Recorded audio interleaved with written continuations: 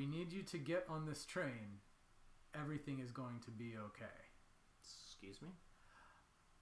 We need you to get on this train. Everything is going to be okay. I will give you a second option. You can walk off into the forest. These were options given to residents of a small village in the northwest of Russia earlier this week after a nuclear missile explosion at a nearby Russian military base. Wait a second. You're telling me that everything's going to be okay, though, right? Yeah, just get on the train, don't ask questions, everything will be fine. Can I, pack a bag? There's the forest that you can walk into. Alright, yeah, no.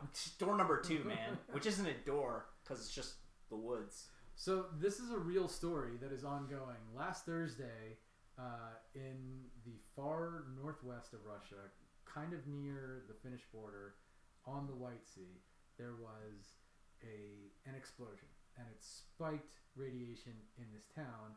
And yesterday, the Washington Post reported that these were the options given to residents of that town.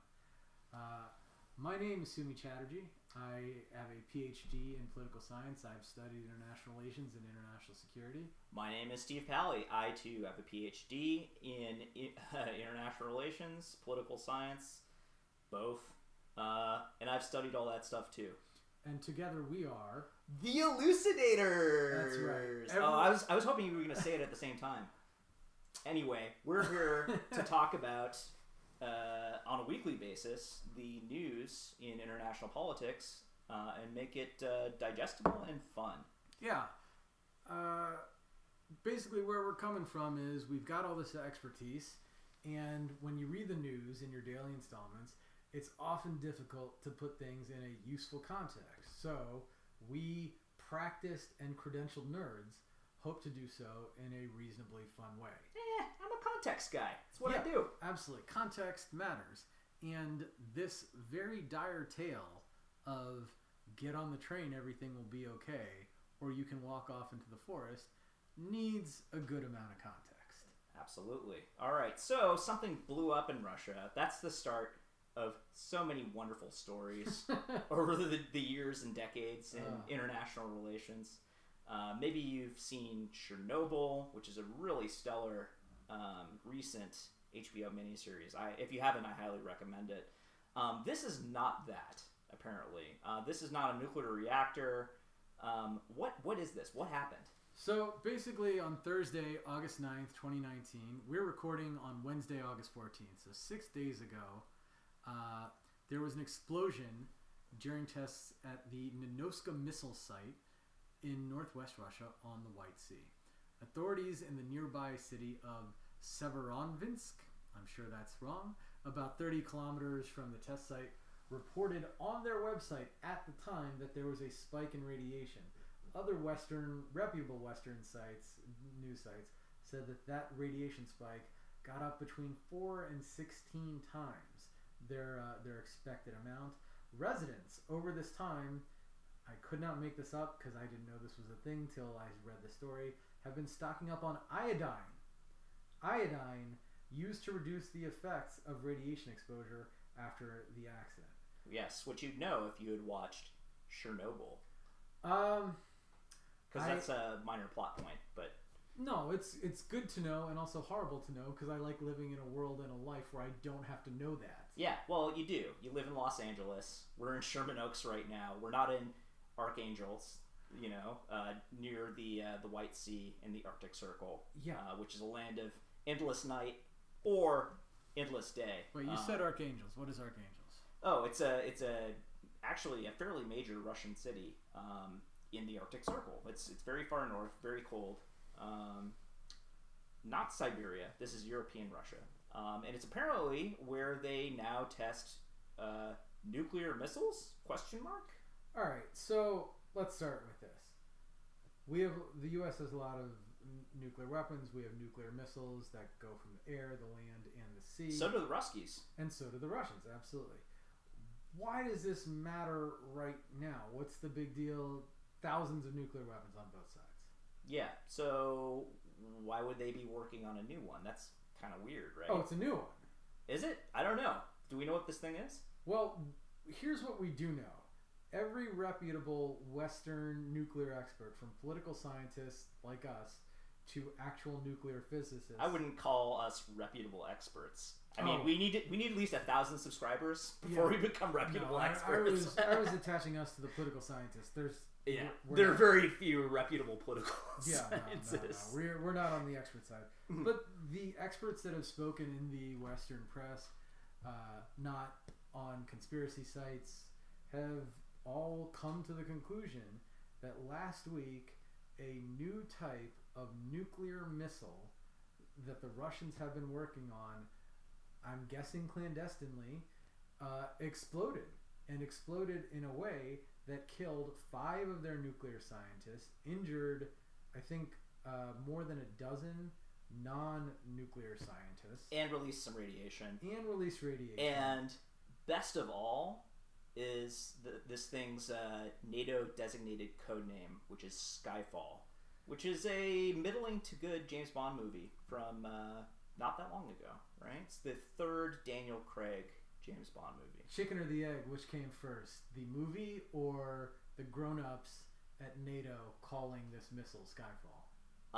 Insofar as the movie was probably based on an Ian Fleming book from the Cold War, I'm gonna say Ian Fleming. But so a work of fiction then became something that grown-ups responsible for the defense of Western Europe and the United States and various excursionary military expeditions took this title Skyfall. Yeah. And we're like, hey, fuck it, it worked for Bond, let's make this thing called Skyfall. Hey man, nerds are the same everywhere. I back it. I back that play. Yeah, so this thing is apparently a nuclear-powered cruise missile. Stop. What is a cruise missile? Alright, so when you're talking about nuclear weapons, and I guess missiles more generally, there's 2 types of missiles, right? Okay. There is a ballistic missile. What's a ballistic missile? So that is a rocket that will send you to the moon, kind of like Apollo, the moon mission. It's what you'd associate with rocketry, right? And it launches something in a ballistic trajectory, which looks something like a Stephen Curry 3-pointer from like 35 feet.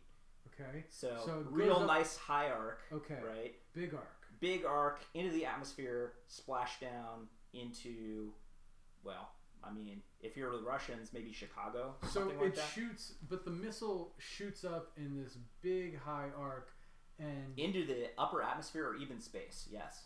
And it launches with like a warhead. Yes, okay. And the warhead is the actual nuclear weapon that blows up.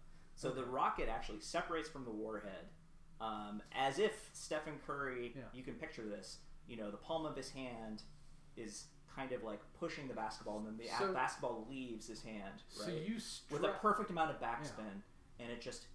So you strap a nuclear weapon onto a rocket, and it shoots up at this high arc, and at some point the rocket detaches, and the missile keeps going.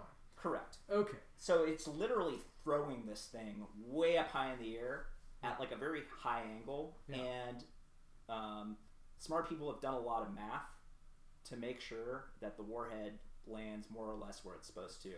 Getting close is okay because we're talking about nuclear missiles. Yeah. So that's a ballistic missile. But this is not what we're talking about. What happened in the northwest of Russia is a cruise missile. What is a cruise missile, and why does it matter? So a cruise missile is more like an airplane, right? Okay. So it's actually a much smaller rocket, less powerful, but also weighs a lot less. That flies more horizontally.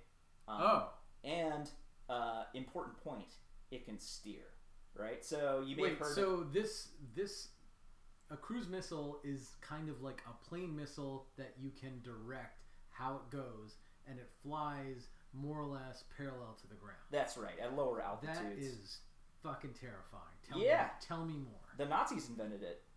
That's all you need to know about that. You have terrified me more. Yep.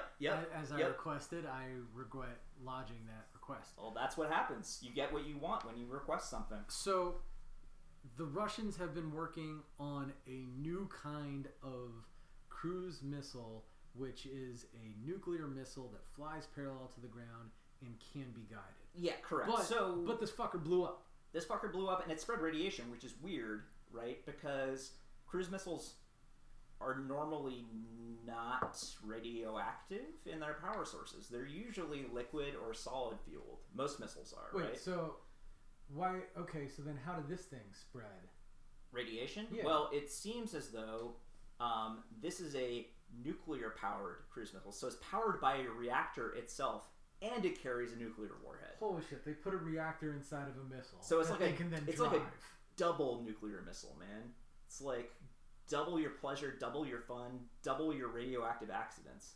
So this is a nuclear reactor that is the engine on a missile that is more like a nuclear suicide bombing plane that you can drive to whatever target you'd like. That is an excellent summary, yeah. And it blew up in Russia. Okay, now I'm scared.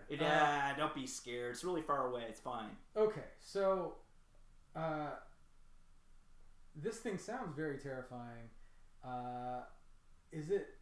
This is a new kind of missile? Do we have one of those? I'm glad you asked. Yeah. So, the Skyfall weapons system, like, the United States has actually had this idea before. In fact, it had this idea 50 years ago. Okay. In the 1960s, when we were right in the middle of the Cold War and building literally thousands of missiles. Way more than were needed. Yeah, to be shot from silos in places like South Dakota, to be shot out of submarines at the bottom of the ocean, and not just missiles, also bombs to be dropped from strategic bombers like the B-52. So our brainiacs thought of all different types of possibilities for basically nuking Russia. Okay. Soviet Union at that time. So 67 years ago, we tried to give this a shot. What happened? What happened was we took a look at this and we're like, why would anybody try to do this? This doesn't make any sense. And the reason why it doesn't make any sense is, number one, we have all this other stuff that already works just fine and is way simpler. We don't need to put a hat on a hat. Right? Okay. We also don't need to put a nuclear warhead on a nuclear engine, right? That's overkill. Furthermore, we can't get it to work anyway. We can't miniaturize a nuclear reactor and make it light enough to actually propel a cruise weapon, right? Okay, so in all of the many ways that weapons have advanced in the last 100 years, terrifying ways, one of the ways they have not advanced in a way that we know of is putting a nuclear engine in a nuclear missile that can then be delivered with any kind of accuracy. Yeah. And what's more is what you're telling me is as far back as 50, 60, 70 years ago, American nuclear scientists gave this a run and were like, this is frivolous. Yeah, never made it off the drawing board. So what were the Russians doing screwing around with it is probably your next question. Yeah. Why is this a thing? Yeah, why is this a thing? I mean, that's a really good question. Especially because, okay, there hasn't been a nuclear weapon used in any aggressive way since the 1940s. That's right. This is probably a good time to do a quick recap of like where we're at and where we've been in terms of nuclear weapons vis-a-vis the United States and Russia / the Soviet Union. Right. So in the end of the Cold War, in the end of World War II, the U.S. drops 2 bombs on Hiroshima and Nagasaki. This helps bring about the end of World War II. In 1949, the Soviets, they then test their first nuclear weapons over Kazakhstan. Over the succeeding several decades, hydrogen bombs, yeah, Sputnik, Minuteman missiles, Sputnik, yeah. Right. We have both the explosion. Shouldn't use that word. We both have both countries start building up their nuclear armaments, and at the same time, beginning in the 50s, there's diplomacy between both countries about limiting nuclear weapon usage.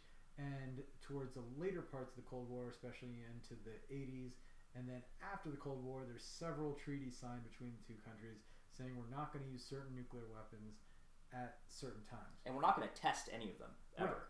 Right. Yes. And as nuclear weapons have proliferated, countries during the Cold War, France, China, England, they all get nuclear weapons. Mm-hmm. After the Cold War, North Korea, Pakistan, India have nuclear weapons.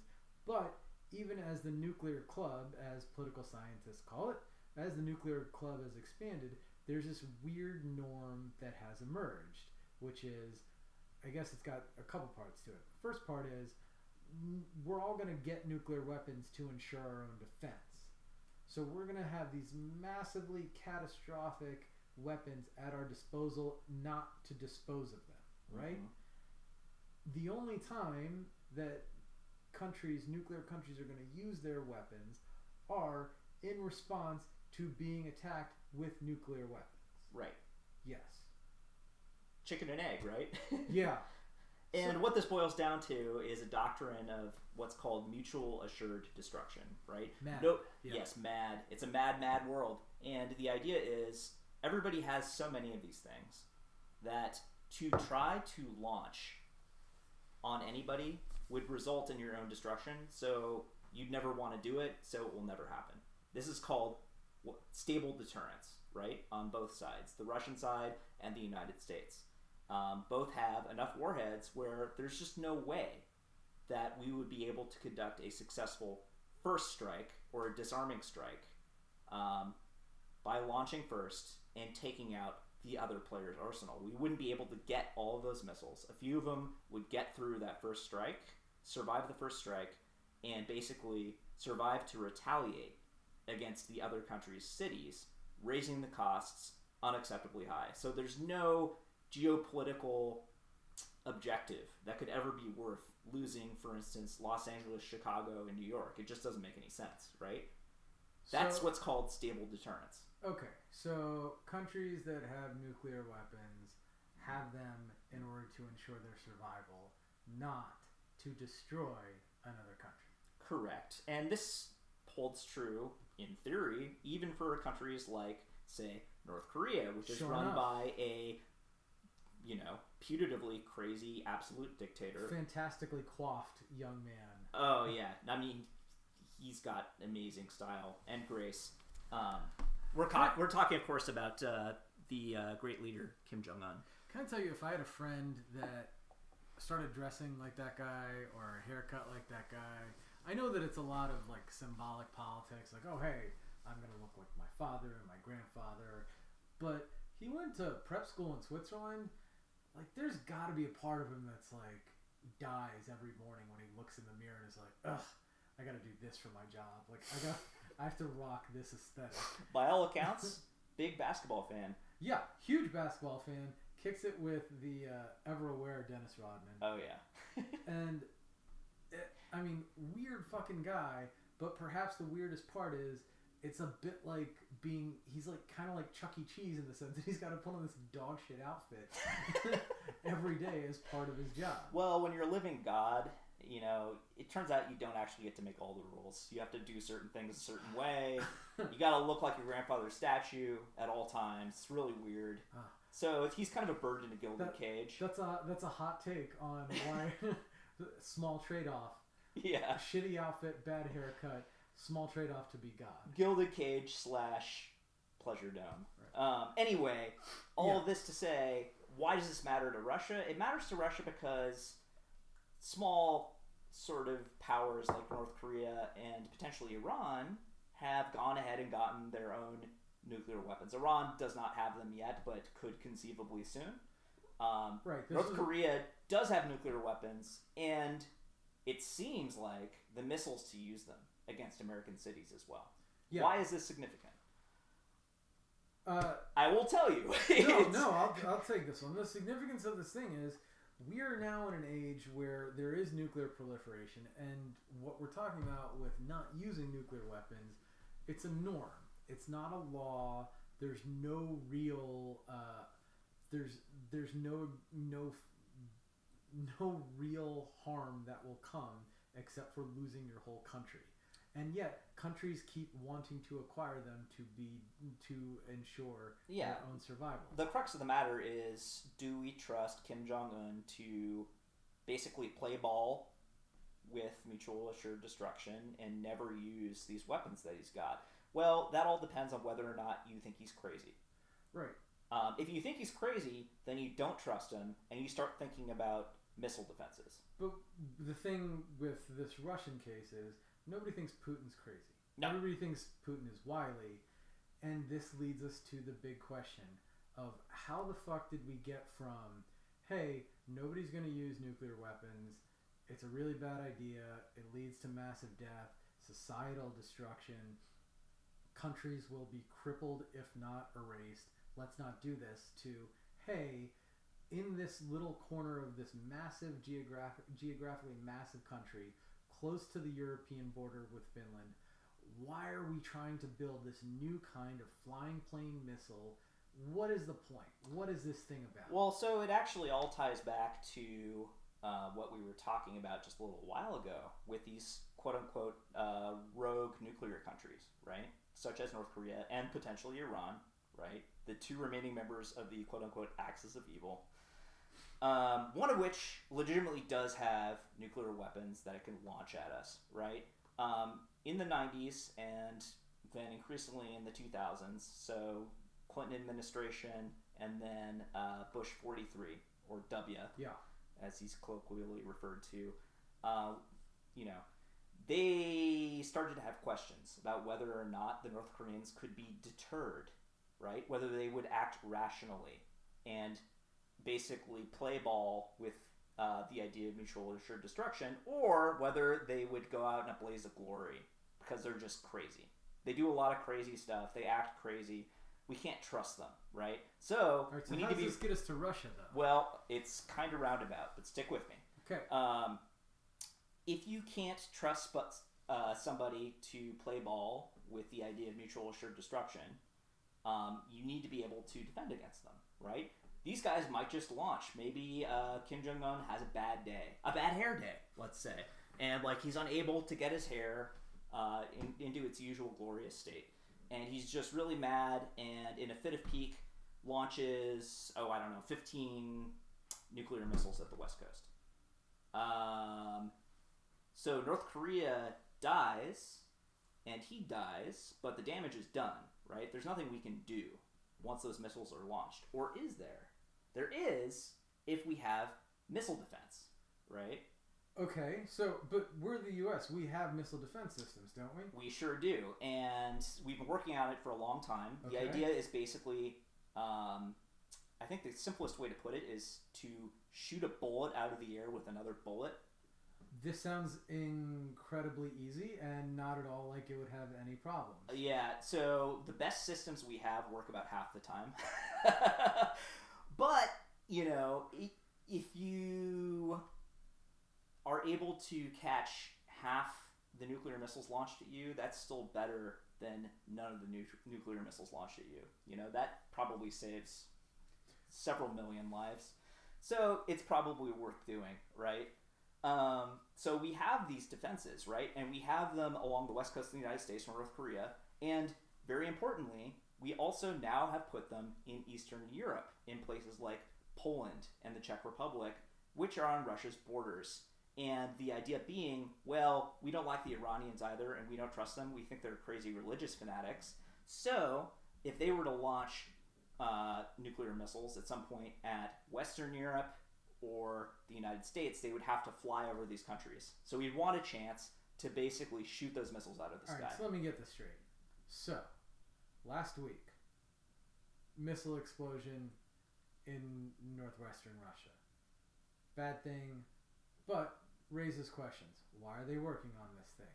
Why are they working on this new class of weapons? And I think what you're saying is this Skyfall is designed to avoid these American missile defenses. Got it in one. Okay, so this goes back to our question.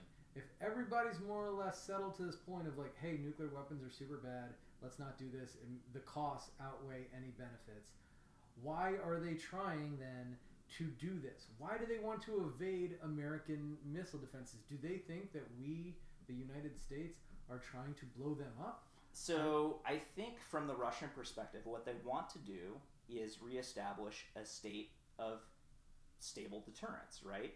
Again, from the Russian perspective, if you do not trust the United States, and they don't, because we've been doing things like expanding NATO to their border and taking Ukraine into, not into NATO, but potentially joining the European Union, stuff like that, right on their doorstep, right? This would kind of be like inviting Mexico and Canada into a not necessarily a hostile military alliance, but what was formerly a hostile military alliance. Or like during the Cuba Cold War. in the 1960s. Right. We didn't react very well to that at all. We blockaded Cuba, right? Yeah. This is kind of a similar situation to that. So basically, if you're Russian, you don't trust the United States to not launch first, and you have had economic troubles recently, and you're not super confident that all of your missiles are actually in good repair and will launch when called upon, there is a chance that you think the United States might be able to conduct a successful first strike on your arsenal with a giant launch. All right, this is starting to hurt my brain for the following reasons. Okay, Russia. Russia, back when it's the Soviet Union, is glorious in the sense that it is one of the two most powerful countries in the world. It is a superpower.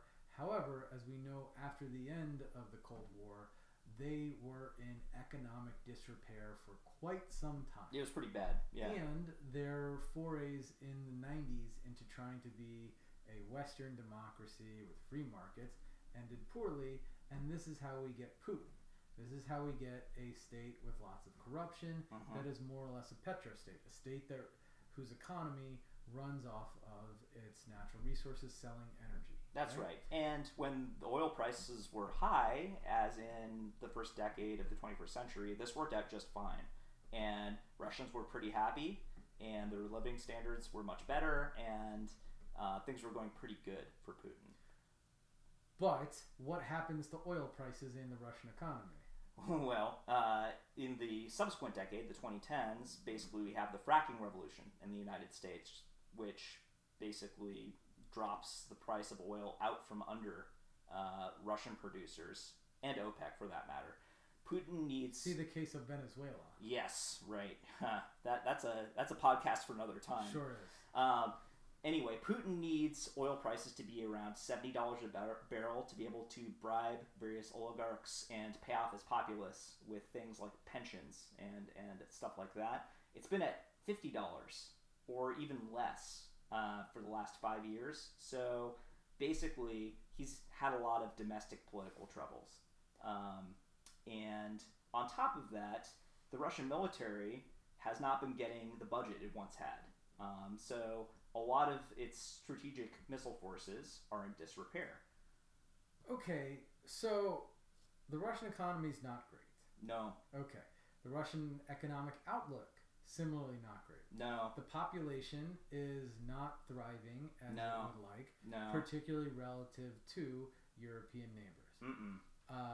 In the meantime, there are points of contention with the U.S.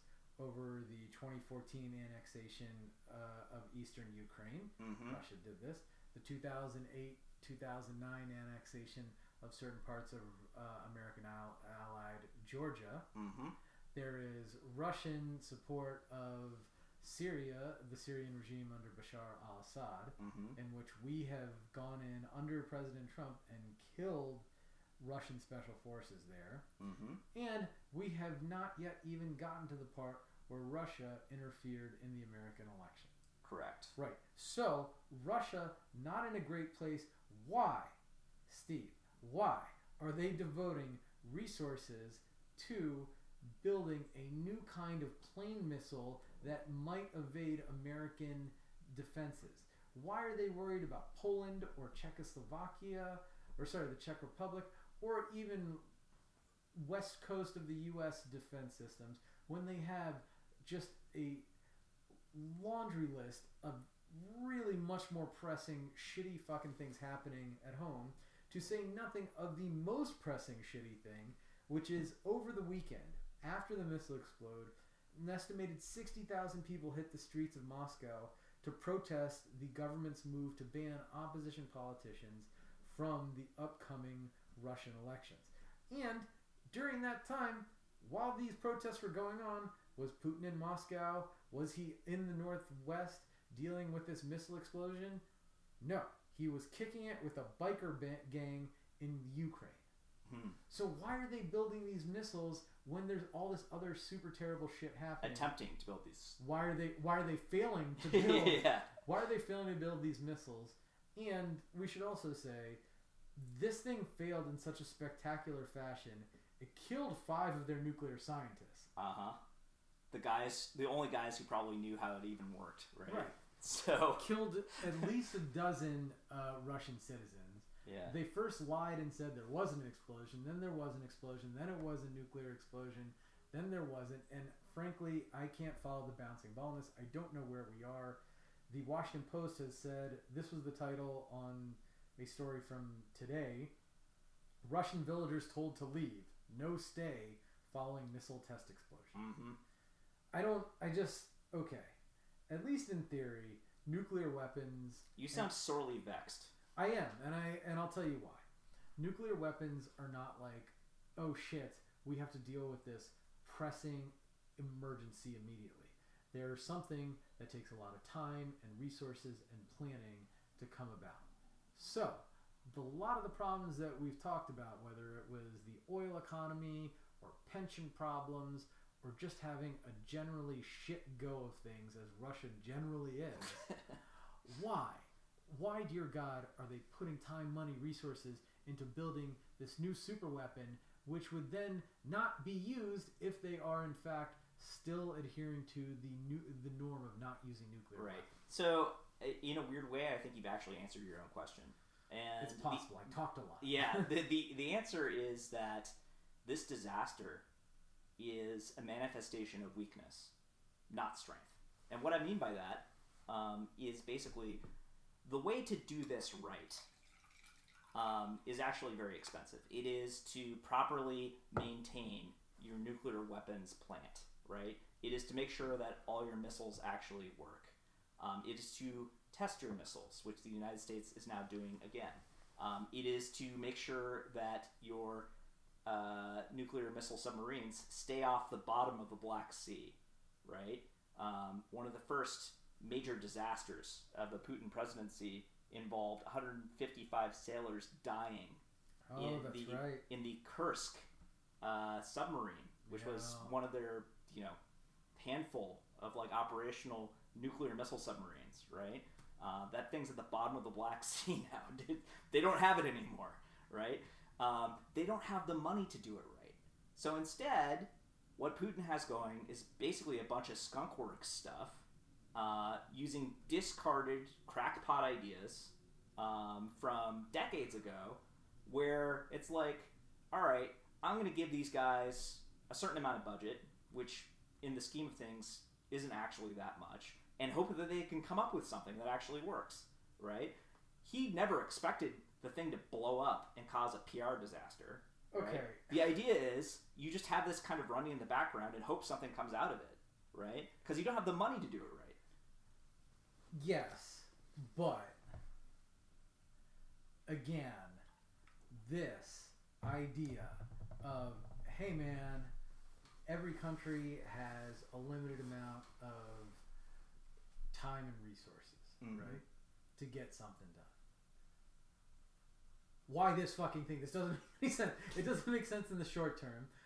We don't want to attack Russia. We just want them to stop fucking with our shit and propping up dictators. I'll say it again. They don't trust us, right? And they're not going to unilaterally disarm. Okay, so your explanation for all these things are Russian paranoia is real. Yes. And so is American paranoia and every other great power, right? The Chinese, the British, right? They haven't unilaterally disarmed. Their stuff doesn't work very well, for sure, right? There have been countries that have unilaterally disarmed, but no country that has achieved basically a real nuclear force on its own has voluntarily relinquished its nuclear weapons. During the collapse of the Soviet Union, countries like Ukraine and Kazakhstan had Soviet missiles stationed on their territory, but they negotiated with Russia and the United States to return those missiles, to repatriate them. There was some deal with South Africa. South Africa, the apartheid regime developed, I think, 4 nuclear bombs. Okay. So they didn't even, and I'm not even sure they ever even tested them. So they did not have a stable deterrent. Huh. Right? Also, who's going to come after South Africa? Well, I think they were worried about basically the African National Congress and that sort of thing. So it was their ace in the hole. But we're going to nuke black folks? All right, we need to not go down this route. No, that's another podcast. But yeah, all of this to say, it's like the desire to maintain a stable nuclear deterrent is understandable. The specific tactics adopted to do it are even understandable given the circumstances, right? But the risks that were run here, I think, were much higher than Putin ever thought they were. And the comedy of errors in handling the aftermath. The part that's a real disaster. The part where they denied it, accepted it, denied it, walked it back, accepted it halfway, and meanwhile the residents are stocking up on iodine, which I guess they just know this might be something that's a known thing to curb radiation. I don't even look. You read the news each day and you're like, oh shit, things are going bad. What is going on? Oh god, this could be terrible. But you look at a little bit more context, you're like, who are these fumbling fucking morons? To be fair, I don't necessarily think our current government would do any better under the similar circumstances. No, but I get the best of my understanding is while our nuclear infrastructure is not as good as it could be, it certainly isn't. We've had nuclear weapons basically vanish from inventory and fly across the country when they were not even supposed to have left storage. Within the last, I want to say, 5 or 6 years. This was during the Obama administration. What? Which is generally regarded as a competent administration. There's some suggestion that our strategic missile forces are, to put it mildly, undermanned and undertrained. We are just now starting to test the actual launch vehicles after a moratorium of, I think, years or decades, right? So the decline is actually evident on both sides. But the difference is that we still have money and they don't. Okay, so what comes next? What comes next for Putin? I mean, seriously. I don't know, man. Because now, this paranoid, I'd say, I think measured, I could say this, he's got a good image of himself. He thinks pretty well of himself. He looks good with a shirt off. What is a guy who, in his 60s, looks good with the shirt off and loves to rip that thing off? What does he do next? What's the next move? Well, so the next move for him is to figure out how to make some sort of semi-graceful transition out of the Russian presidency or premiership or prime ministership or whatever the fuck he is in 2024, right? There is domestic unrest. He is constitutionally barred from running for president again. That won't stop him from necessarily holding power, but it is kind of a bone of contention. There is discontent in Russia. There are serious opposition forces, right? And he's got to figure out a way to basically transfer power either to himself or more likely to one of his cronies without losing the thread, right? This doesn't help. This kind of thing doesn't help. Makes him look like an asshole. So you're telling me this is not necessarily a house of cards, but I think it raises the stakes for him. right? Because he's this guy who projects an aura of competence, Sure. whether or not he is actually competent. And he has done a lot of genuinely popular things, but he's kind of running out of cards to play, right? And this is not just not a card to play. This is like a discard, right? This is like you're playing Uno and somebody hits you with a fucking discard. Okay. Has that ever happened to you? You've played Uno. Yeah, no, I got the metaphor. It's just all. This is just all troubling because the other part of this is at various points of tough times for the USSR and Russia, there have been moments of, well, the United States should try and extend some sort of olive branch, even if unofficially and diplomatically. Right? I just don't get the sense that is going to happen. Sure doesn't look like it. I mean, by all accounts, the current president and Putin enjoy a warm and productive personal relationship, but at the level of actual governance, Russia and the United States are very much at loggerheads. And I can only imagine that the next administration, whether Republican or, God willing, Democratic, will only continue that and intensify that trend. So it's all bad for President Putin over there this week, I would say. The next steps for us are to continue to watch and see what happens with these Russian protesters. Because if Putin is as cornered as you say he is, boy, that sounds like a hardy target. Yeah, I think, I shouldn't say he doesn't have any more cards to play. He certainly does. And it's not clear to me that the protests are going to result in his removal from power or revolution or anything like that. But, we're out of the green and into the yellow on Putin's Russia at this point. Oof. Well, on that depressing note... Yeah, I think we stop it there, huh? Yeah, let's do it. Awesome, man. All right, we'll see you next week. See you next week.